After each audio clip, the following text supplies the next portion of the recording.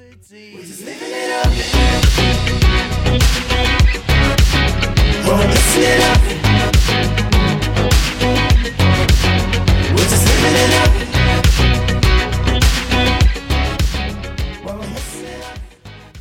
Yes, welkom by Tunes Live saam met my, Jean Marais. Tunes Live spruit voort vanuit Tune Studio. Dit is 'n rehearsal en recording studio in Stellenbosch, Plankenbrug, die industriële area.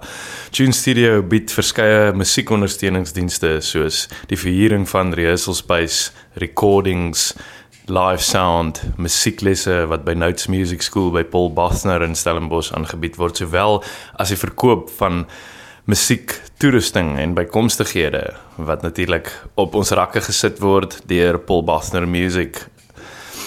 Vandag op die show gesels ons met Matt Carstens. Matt is 'n Marius Matt Carstens om sy volnaam te gee.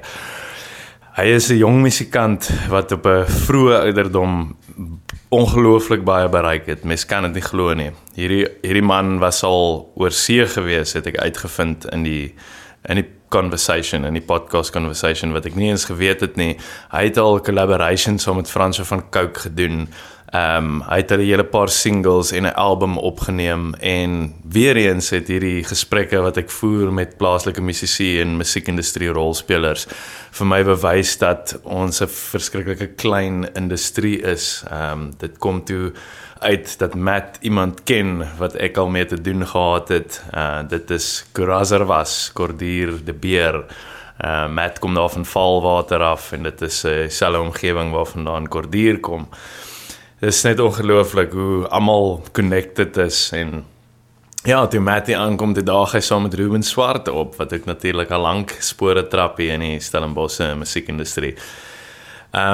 Ek het nie veel verder om te sê nie, net dat julle kan op die uitkyk wees vir 'n paar lekker interviews wat kom. Ek werk aan 'n paar interessante gaste, en geniet hierdie ene met Matt Carstens. Why the hell do you have to act so differently in front of your friends? Though we're on the same chapter, but this is where the chapter ends. Guess I go ahead. Now I'd rather be dead. Now I'd rather be dead.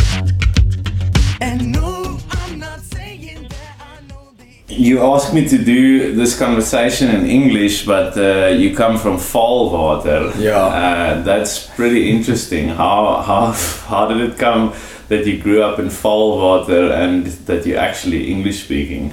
It's actually weird. I was born in Nelspruit, Okay. Sparta, and then my parents were nature conservationists at the time. Wow. Yeah, so we moved to they did work on a lot of game farms and stuff, and that's pretty much why we moved to Limpopo. And I went to this English school since I was like 9 years old. So yeah, that's pretty. Maar jou ouers is Afrikaans. Ja, albei Afrikaans. Yeah.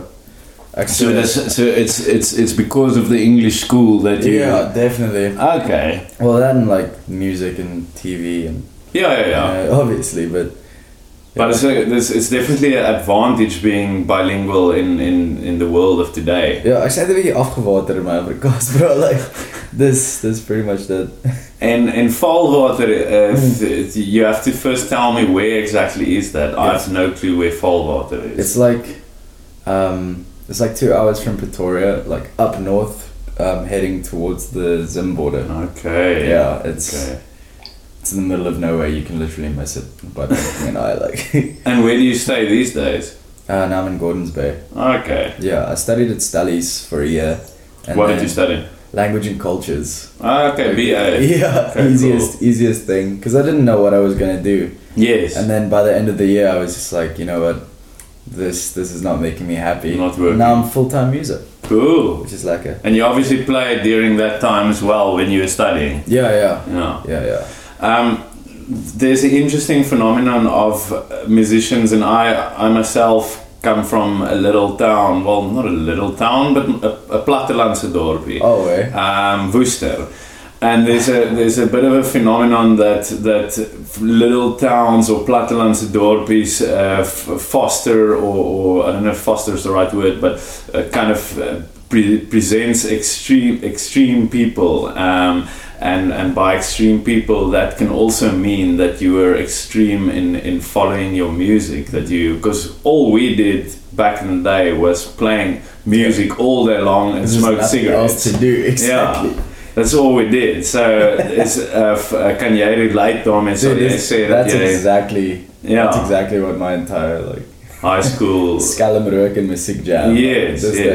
Maar vertel my 'n bietjie van daai hoërskool musiek jam. Het julle jams georganiseer by 'n ou se huis? Was daar gigs gewees enigstens? Wat het julle gedoen? Wel, ek was in punkbands en goed in daai tyd. Cool. Ja, ek was in 'n two-piece Black Keys project. Nice. Tipe ding. Garage rock vibe. Ja, met die naam The Mojos. En super lame. Yeah, that's cool man. It was ons was terrible, man. En dan was daar the Kinky Richards. Ek sal sê The Mojos is 'n beter naam as the Kinky Richards. Yeah, the Kinky Richards. It's the only way we could get away with it. Ons hoor vir Ruben lag hier, so hy het vir my gejoin vir die podcast, net in case die luisteraars wonder, maar ons het 'n derde persoon hier, maar hulle weet nie regtig wie dit is nie, dit sou 'n bietjie creepy wees. It's like canned laughter on stage. Those people are all dead, everybody knows it, it's just literally recordings of stuff. Ja, geblikte lach. Dude, this is so weird. Okay, so valwater, maar was daar dudes wat saam met jou op skool was, wat jy saam met musiek gemaak het, wat nou die musiek verder gevat het enigstens, of was jy die enigste een? Nee, daar is 'n paar van my vriende. Is hulle known enigstens?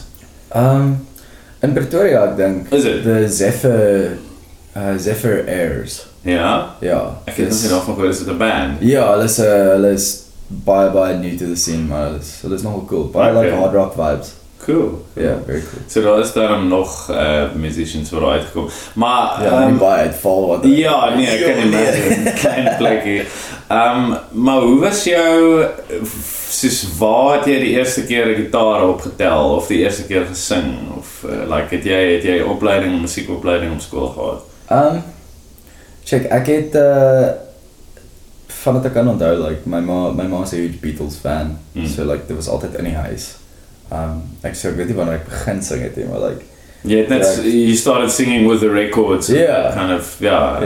Toe ek 12 jaar oud was, toe koop my ma en pa vir my gitaar en toe van daar af never stopped. Interesting. It's dieselfde ouderdom. It's the same age that my parents got me a drum kit. Yeah. Oh wait. So we both started at 12. It's a great tyd, man. Yeah. Dan sê jy al klaar jy het al klaar passie teen die tyd jy skool tref dan.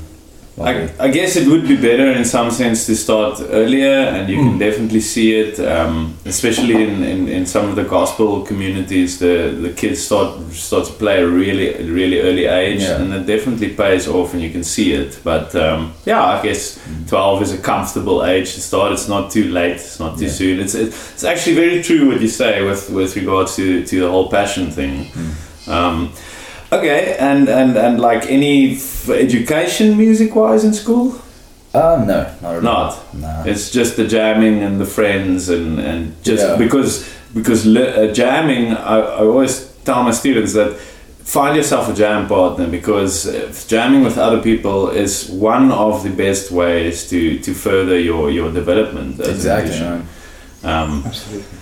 So jy het nie soos jy het nie eens enigstens na skool, jy het nêrens lesse of enigiets soos dit gehad nie. Daar was hierdie een dude in alles ras, sy naam was Dennis. Hy het vir my soos, ek het die chords, begin, maar ek het nie veel scales en goed geken nie, en ek het soos lead jam, to introduce hy my aan John Mayer en cool. Sick singer-songwriter, pop vibes, cool.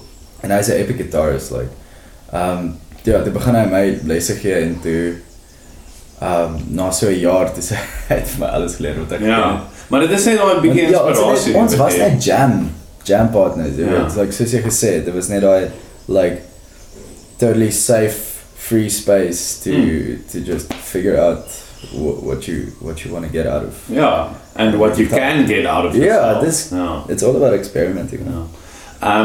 Jy het gisterand 'n woordfeesshow gespeel by die Akker en dis interesting want dit is soort van die rede hoekom ons bymekaar gekom het vir hierdie podcast. Want ons sou 'n bietjie van 'n band bymekaar gesit het.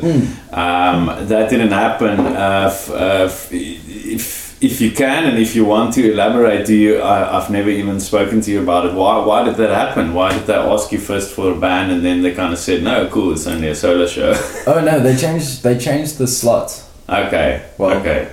So you were supposed to play a certain slot and then that got changed. Yeah, but I think also because I played, the organizer saw me play at Steam. And yeah, I jam with the whole like loop setup with the drum and stuff. I'm gonna get to that. Yeah. So she said, like, hey, do you mind jamming solo? I was like, cool. Yeah, I don't have any problems with it. Like, but I still really want to jam, dude. Yeah, that's gonna be awesome. Now we'll get to that for sure. That sounds fun. Maar jy het nog nie baie band stuff gedoen nie. Jy het daar in die Bos festival het jy mos die kompetisie gewen. Toe het jy met Jason Inge en Jaco Mans gejam. Yeah, that was awesome. I can imagine. Wow, ja, daar is nogals gesoute musicians om mee saam te jol. Maar vertel my 'n bietjie, ek weet baie min van hierdie hele jol af. Vertel my van die hele in die Bos experience. Jy was ook nog baie, jy is nog steeds baie jong, maar daai tyd was jy nog jonger. Hoe oud was jy? Was ek 20 toe jy daai ding gewen het? Nee, ek's nou 20. Is jy nou 20? Ja. Okay, so dit is 2 jaar. Ja, ek was 18 toe ek kom. Hektiek. Ja. Maar hoe was daai jol? Hoe het dit gewerk? Die Battle of the Bands. Die hele kompetisie vibe, die experience van om by die festival te speel, die leading up to it, the rehearsals. Tell me more about it. That was crazy, want obviously is ek 'n huge fan van al die projects wat Jason Inge en Jaco Mans mee is. So dit was eerstens toe ek gehoor het hulle is al like keen wees om te jam. Dis ek cool. Wie dit opgeline? Ek het 'n manager gehad op daai stadium, Louise Pieterse. Ja. Okay, so sy het hulle connect. Okay, cool. Ja, te jam ons het net 2 dae gepractice. Mal. Ja. Hoeveel uur sou jy sê in daai 2 dae? Ons het net ek dink 3 songs gedoen vir die kompetisie. Okay. So dis nie dit was nie intens nie. Dit was eers like laas jaar toe ons een van die pryse was 'n slot by laas jaar se Ini Bos op die rock stage. Toe moes ons hele 45-minute set uitwerk. Het jy toe saam met dieselfde band gejol? Ja, ook net vir 2 dae gejam. Daar's by Giffords in Pretoria. Ja, het mos 'n rehearsal spot daar. Ja, dis so jazz. En Valiant, hulle is mos ook Valiant's band. Cool. Okay, lekker. Ja, te jam ons almal daar so upstairs. Musician stuff. En soos daai eerste jaar, like hoe het jou slot wanneer het jy gespeel? Was al baie mense tydens jou slot? Ek meen, dit is nogals pretty mal vir 'n 18-jarige om by so 'n groot festival te speel. Was dit 'n main stage slot met die kompetisie? Nee, dit was rock stage vir die eerste round. Okay. Toe jy terugkom, die pryse wat jy gewen het was toe 'n main stage slot. Ja, toe ek terugkom die volgende jaar, ja. Okay. So ja, dit was actually baie weird want like in a matter of 2 months het ek die Battle of the Bands by Ini Bos gewen. Toe wen ek 'n musiekvideo, maar like ek kon nie besluit wat se song om te gebruik vir dit nie. Maar toe skryf ek last minute in vir daai van Coke collab ding. Ja, ek kom nog daarvan ook hoor. Ja, maar vertel. Toe ek dit hoor, dis ek soos as ek 'n collab doen met Francois van Coke, gaan ek obviously die video spandeer op dit. En dis presies wat ons gedoen het. En toe kom Broken Society. Maar hoe het jy toe besluit op dit? Ek weet nie, ek dink net die tune, man. Maar hoe het van Coke, het Frans enige like insaag gehad? Nee, die hele kompetisie was, die van Coke collab initiative was, jy stuur 'n song in. Jy pitch jou song. Okay, cool. Doen met hom. Ek check. Ja, toe 'n paar dae later, toe laat hulle ons met Broken Society gekies. Cool. Ja, en waar het jy dit gerekord? Red Bull Studios. Okay, ja, obviously, ja, ek het nou vergeet, dis mos die kompetisie se waar. Super Lani Studio. Ja. Yes. Ek was daar jare terug. Ek het 8 Red Bulls gedrink. Nee, yes, ek onthou. Ek is so jittery, man. Ons het ook ingeklim in die Red Bulls en daai dag het ek agtergekom. Because it's free, man. You can't do that to yourself. So, okay, dit jy Broken Society gerekord, maar ek check iets wat vir my nogals interesting is jy het, op wat sy album is daai song? Dit is 'n single. Is dit 'n single? Ja, ek release, my hele plan vir nou is, ek pursue nou hierdie nuwe, like, era van my sound, like, ek het van die singer-songwriter vibes, tot nou meer van 'n band vol vibe gegaan.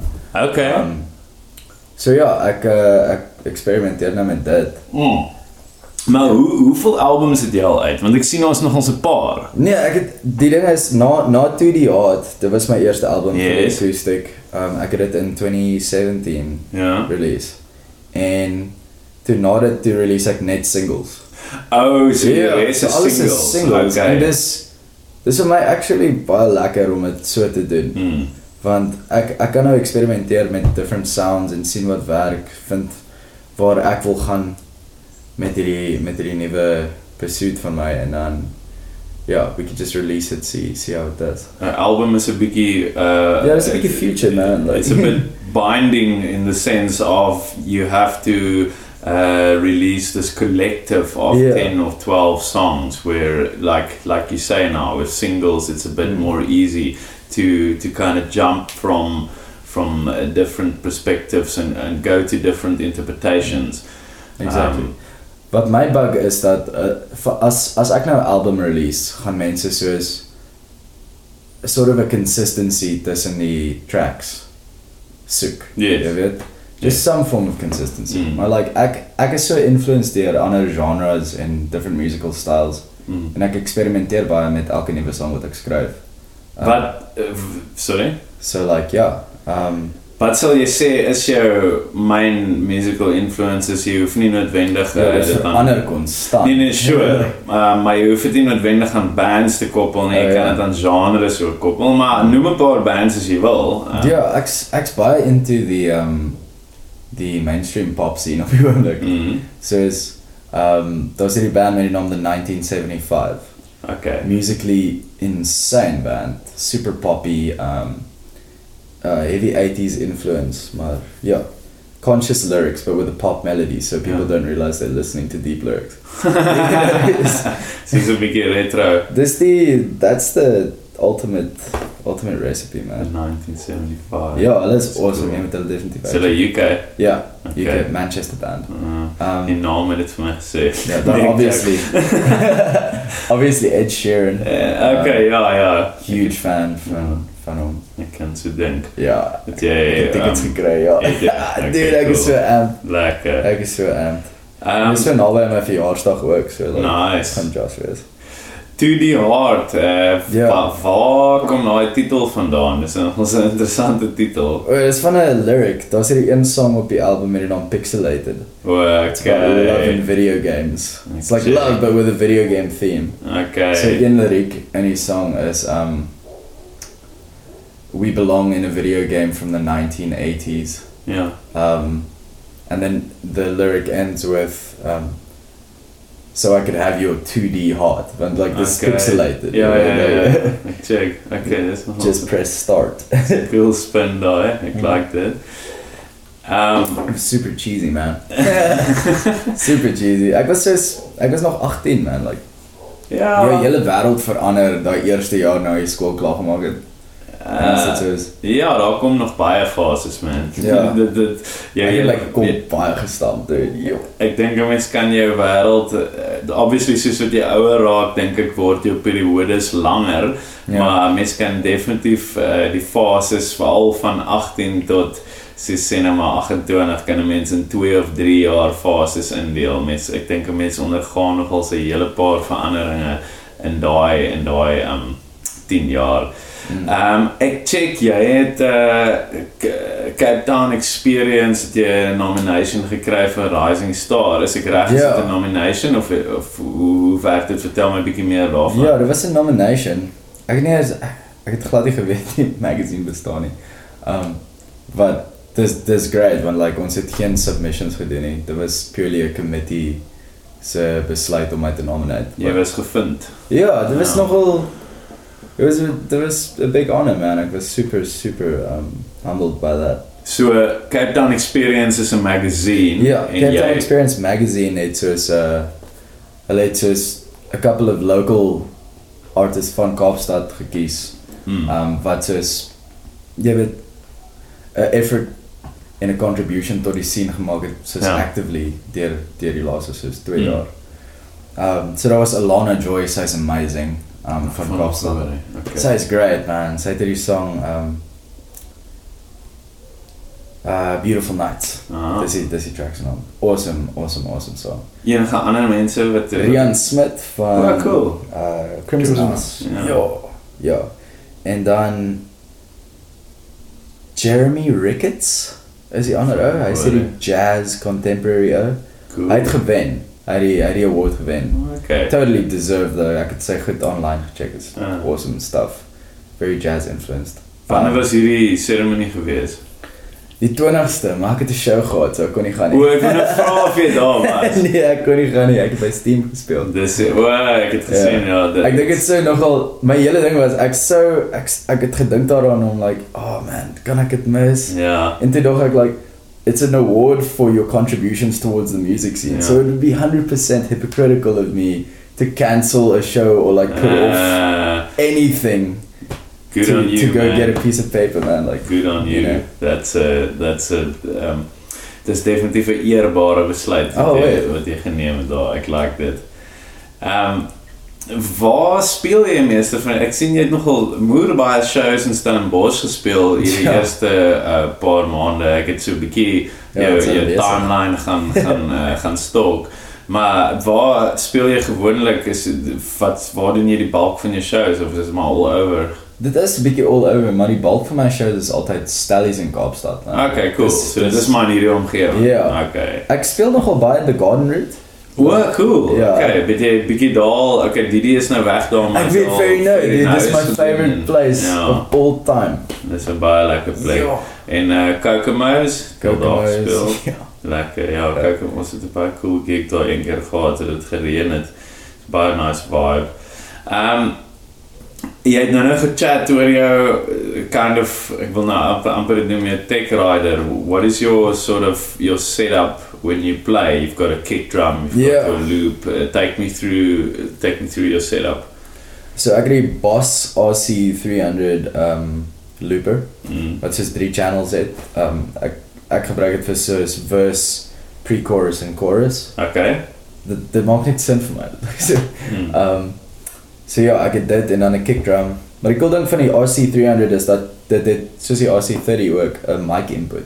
Cool. So jy kan beatbox en harmonize. Ek check. En jy layer dit net die hele tyd. Dis endless layers of coolness. So like dit emulate 'n band, maar jy kan nooit daai energie, like you can't duplicate the energy that you get of a band, want jy feed van hulle energy af. Dis yes, en daai ding se energy is mos nou nagemaak. So it's a lot more stressful as a solo act, I think. Obviously, because you're up there alone and like I mean, it happened to Jeremy Loops apparently once. I wasn't there, but apparently one of his shows, like his loops fucked out completely. Oh no. That must be so horrible. Jeez.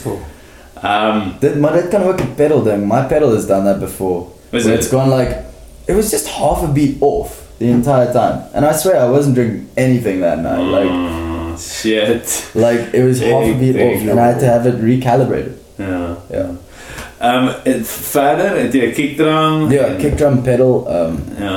En dis maar jou setup, die looper, die kickdrum en dan gitaar. En wat se gitaar jol jy? Martin. Okay, cool. Definitief into the Martin het net daai flippin bass, man. En jol jy maar altyd deur die DI of het jy soos 'n akoestiese gitaar amp ook? Nee, ek jam deur die DI. Okay, cool. Ja. Ek vind jy kry 'n nice like bass, want vir my percussive Ja. klanke dan slaat ek die bridge van die gitaar en ek loop dit en dan dit maak daai like so super deep like check, dit is nogal cool, ja, soos met jou palm op die... Ja, exactly. Ja. En dan slap ek die strings, terwyl ek hulle mute vir die meer like snare sounds. Yes, okay. Ja, akoestiek is 'n moeë percussive instrument. Totally man, like, it's very diverse. Jy het nou net gepraat van Louise Pieterse en booking agent vibes en so aan, het jy op die oomblik 'n booking agent? Check, op die oomblik is ek totally independent as a brand, maar ek het baie mense, dis meer soos, Jessica Botha kry vir my, sy is great, oh my gosh. Boek sy vir jou? Wel, sy kry vir my gigs, cool. En dan ook ander mense, dis baie non-exclusive. Jy weet, ek het baie vriende wat vir my, in die scene wat vir my help shows kry, en ek kry ook independently self shows. Ja, natuurlijk. De meeste van my shows is deur myself. Okay, cool. Maar is moeite baie werk. Ja. You can tell me nothing about booking shows and trying to book shows. Dis so die hele tyd voor die computer sit. Yep. What is going on? It's like, am I really a musician? Am I ever gonna touch my instrument again? En dan sê hulle vir jou hierdie little piece of advice van Samaru en al die setlists en goed wat jy moet oplaai. It's a bit easier these days though, but die admin man. Yeah, it's ridiculous. It's not my job. Yeah, my job is to write songs. Yeah. Okay, cool. So jy boek maar so, jy boek self en boek maar so rond en bond, maar soos jy sê nou jy sal dit obviously like as jy weer 'n fulltime, like ek wil nie sê manager is bietjie verkeerde woord, maar as jy like 'n booking agent of so het wat fulltime vir jou actively gigs soek. Ek meen dit moet tog ideaal wees. Ja, jy bly 'n bietjie geld weg, maar ek meen jou tyd maak net soveel meer oop. Ja. Jy kan soveel meer goeders doen. Ek dink vir nou though, ek is baie happy in die space wat ek nou is, jy weet. Dis cool. I'm gonna ride this wave until I feel it's necessary, jy weet. Want vir nou is ek chilled. Ek het recently vir Ian Bredenkamp, hy daai Ian Bredenkamp Media, hy represent vir soos Hebels. En ek wou nou vra oor PR vibe. Ja, hy doen radio plugging en press releases. Baie cool. Super professional dude, super nice. So hy help jou 'n bietjie met PR stuff. Ja, ons werk nou aan my nuwe single op radio kry. Met die single se naam is You. Yes, so, like, ek het gecheck, ja. Ons gaan officially begin band een van die tyd, so like hopelik sal die song 'n bietjie radio play kry. En watse stasies het julle in julle versier? Ons het almal basically. Julle pitch maar by almal en kyk wie man. I'm not gonna discriminate. I'm not gonna nitpick if people want to play my music then. Ja. How's that? Sê my is daar vir jou, dis vroeg maybe, maar ek dink is cool as mense hierdie visions en stuff kry. Het jy toekomsplanne vir international vibes? Ja, ek het mos laas jaar my eerste UK tour gedoen. Rarig? Ja, dit was holy awesome. Shit. I did not know that. Yeah, man. Well done. Ons het dis hierdie ding called the Coffee House Sessions. Ja. And basically dis hierdie hele initiative wat hulle soos hierdie company coalition wat baie active is in die music scene daarso in die UK. Hulle reël hierdie hele tour van, jy weet soos hoe Stellies die Neelsie het? Yes. So elke university in Engeland het 'n student union wat soos 'n kind of a social hub tipe plek is met facilities en goed ook. So ons het ek en hierdie 3 sissies van Australië, the Germain Sisters. Het 'n tour gedoen van al die student unions in die UK, like 20 shows over 14 days. Hoekom het jy saam met hulle dit gedoen? Hoe is dit maar by toeval? Ja, hulle pair jou. Ons was die eerste. Hulle pair jou. Ja, ons was die eerste pairing man, hierdie Australian chick band in Ak. Crazy. Ja, dit was awesome geweest. En hulle open nou vir Phil Collins. What? Ja, dit was huge, like the fuck. Ek het my shit verloor. Maar hoe gebeur so iets? Is like, hoe het jy met hierdie coffeehouse sessions in aanraking? Jy kan letterlik hulle net e-mail, man. Ja, ek het net submit en hulle was totally professional en keen. Jy betaal obvious, it's a non-paying thing. Jy moet dit verstaan, like it's a non-paid engagement. Ja, jy speel die gigs basically purely net for exposure. Maar die amount of venues wat ons gekry het, soos in Oxford het ons soos 3 venues gekry wat my sal boek as ek ooit. As jy weet toe, ja. En ja, so dis die groot plan. Ek dink ek wil definitief weer terug UK toe gaan. Jy moet so gou as moontlik. Dude, dit is die music scene is so integrated in hulle hele like social dynamic daarso. Like that's the main thing is to do the legwork. If you go on tour in South Africa even, you're basically just setting up your next tour. Exactly. Just kind of impress venues along the way and build up connections and you gotta market yourself on a constant basis. Ja. En dit doen jy maar deur jou music en deur jou albums en stuff ook. So wat is jou planne vir waar gaan jy as jy nou weer moet gaan rekord? Waar sal jy wil gaan rekord? Wat is studios het jy in jou of kom ek vra vir jou so, waar het jy al gerekord behalwe by Red Bull? So ek het die hele tour gehad. Nie die hele nie. Ek het 'n paar tracks toe ek 16 was wat op die tour album was. Ja. Record in Valwater in die Diets like home studio. Normaal. Ja, Beetroot Studios. Cool. Die braasnaam is Cordier de Beer, maar sy stage name is Cora Zervas. Ek ken vir Cordier. Ken jy Cordier? Ja. No ways! Ja, ek het hom ontmoet op die koppie in 2017, maar ek het van hom geweet voor dit al. Ek het nie geweet hy is in Valwater. Dude, hy was, Ek dink hy is actually deesdae hier in die Weskaap, as ek dit nie mis het nie.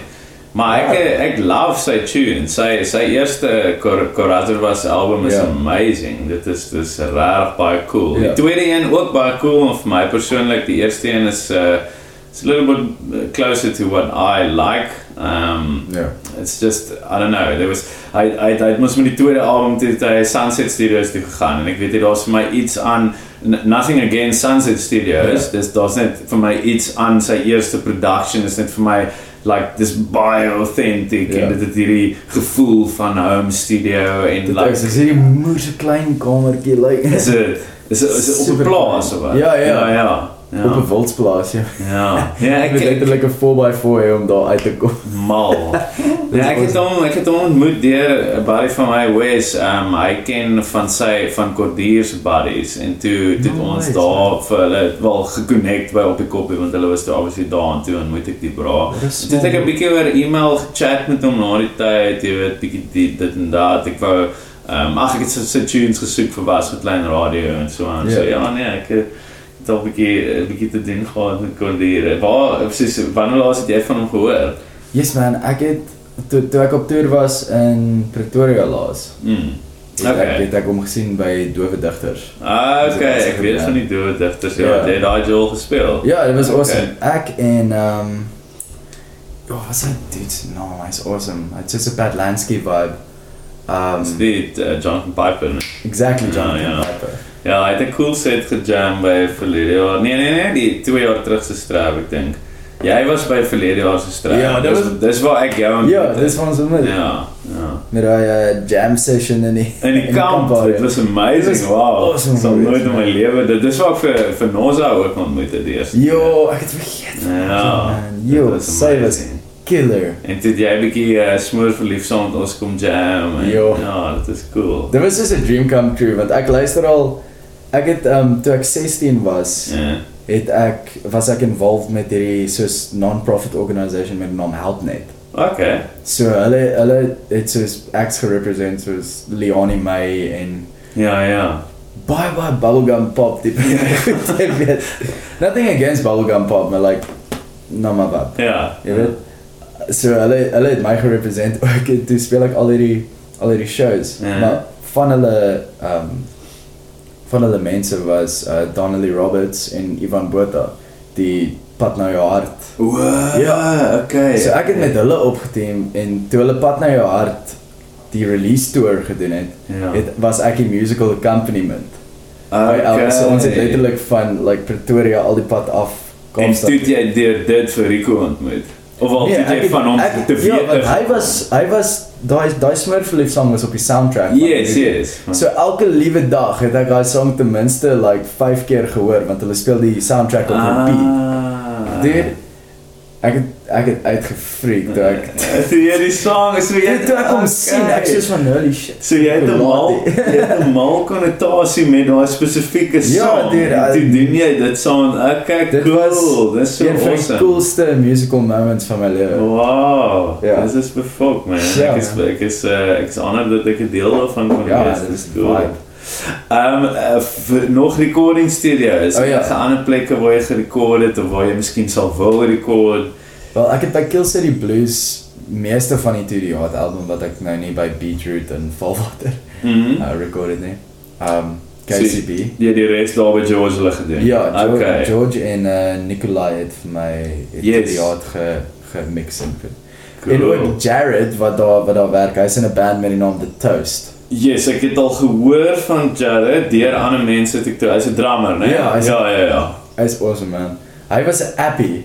Wel in die studio. Ja, op Okay. baie stadium en hy was soos, wel hy het net al begin, ek weet nie of hy happy was nie. En ja, toe ontmoet ek hom daar, nou soms spelle later, want like, ek het Toast gesien uit die dag en dit was Okay. mind-blowing. Ek het al die band se naam gehoor. So wat tipe tunes maak hulle? Dis rap rave, man. O, rap. Rap rave. Dude. Ek het gedog jy gaan Ja. sê rap rock. Nee, rap rave, man. What Dit the hell? This is full track, like, super pumping European sounding music met live drums. Mal. Twee rappers. Dit Is cool. insane, dude. You immediately got me hooked when you said live drums. Ja, exactly. Dit is, ja, Dis phenomenal. mal. So it's like synthy vibes Ja. en dan die live drums Maar daaroor. super, like, imagine better einde energy, Ja. maar like Engels. En twee rappers sê jy. Twee rappers, ja. Oh, Ja, okay. Bex, zijn naam is Bex. He's actually a SAMA award winning, of a SAMA Okay. nominated artist, like, it's crazy. Cool. Musical genius. Waar jam hierdie mense? Kaapstad. Ja, maar soos like wat se venue? O, ek het hulle vir die eerste keer gesien by Prison House of Rebels. Okay. En toe toe by Kill City het hulle set gespeel. cool. Scary Canary was a great show. Was jy by daai Kill City verjaardag, 10 jaar verjaardag verlede jaar? Sien nie daar nie. Nee, ek was Okay. daar nie. Was dan praat jy seker van die unplugged sessions wat hulle Ja. Okay. Dit was awesome. Dit was een of ander band se album launch wat ons gespeel het. Dit was great. Ja. En sê my man, het jy voel jy het alles gecover, het jy ietsie wat jy nog wil vertel of so? Ek is aan die einde eers van my uitgevra, right? Oh, hè? Sorry, ek's baie nuuskierig. Dat was net een ander studio wat dit was nog awesome. My laaste paar singles was het ons record by Popsicle Studios. O, cool. Ja, dit was vibe, man. En het jy al iets op die Popsicle TV gedoen? Nog nie, ek wil graag. Ja. Maar Raven Hunter, hy jam met The Kiffness partykeer. Okay. Like hy doen saxofoon en goed vir hulle en like Alright. sing en goed. Hy het my album, hy het my singles produce. Ja. En yes, dude, ek het so creatively net soos instantly geklik met hierdie dude. Hy het geweet presies wat Dis ek wou hê. so belangrik. Dude, dit is, want recording is a make or break thing, man. Yep. As jy like 'n conflicting idee het met jou producer, dan gaan jou song doodgaan. Maar dis waar jy brutally honest met wees. Ja. En dis nie, ek is a pacifist, man, 100%, I'm a teddy bear. I don't do confrontation, man. Yeah. I don't do it.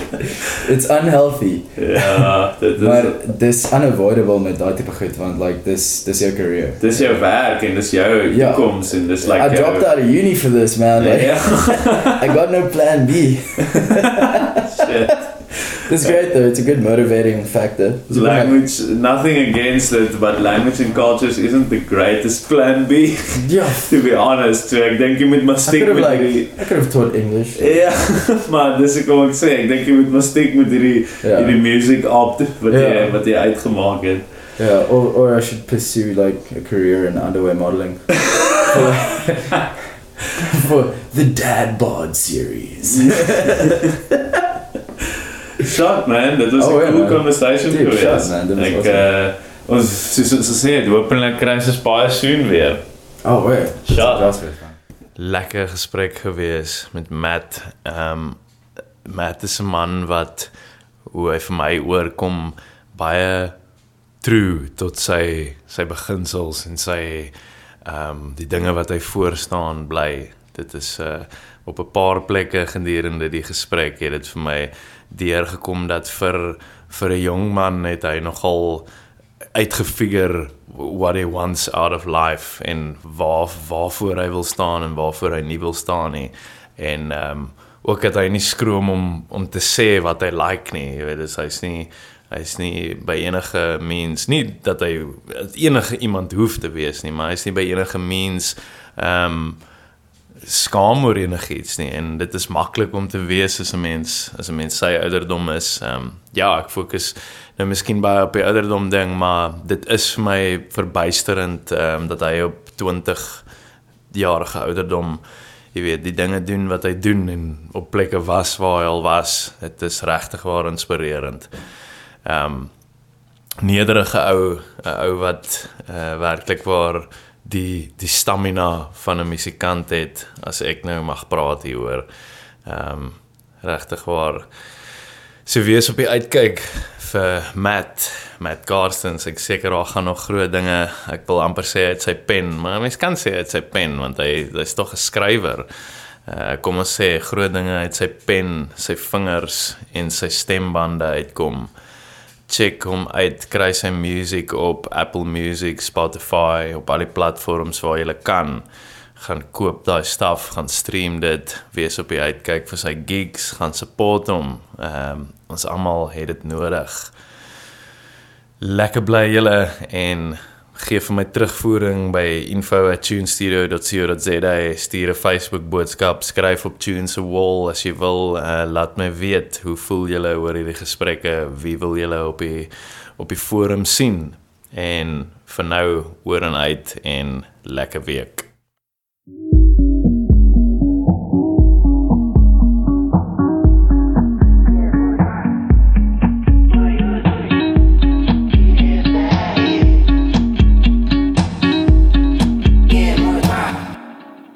Been alone, lovers leave. Guess that's just the way of the world. Got my friends, they are my family. Every day it grows and it grows. I won't trip, not today. So take your negativity and keep it away. Just like Stevie used to say, you can go your own way. Some may say I'm going down a slippery road. I know, but I'll keep on moving forward. It's the one I chose. Try my best, take it slow, 'cause it's the only one I know. You do you, I'll do me, maybe we can learn how to be happy. You do you, I'll do me, maybe we can learn how to be happy. You do you, be happy.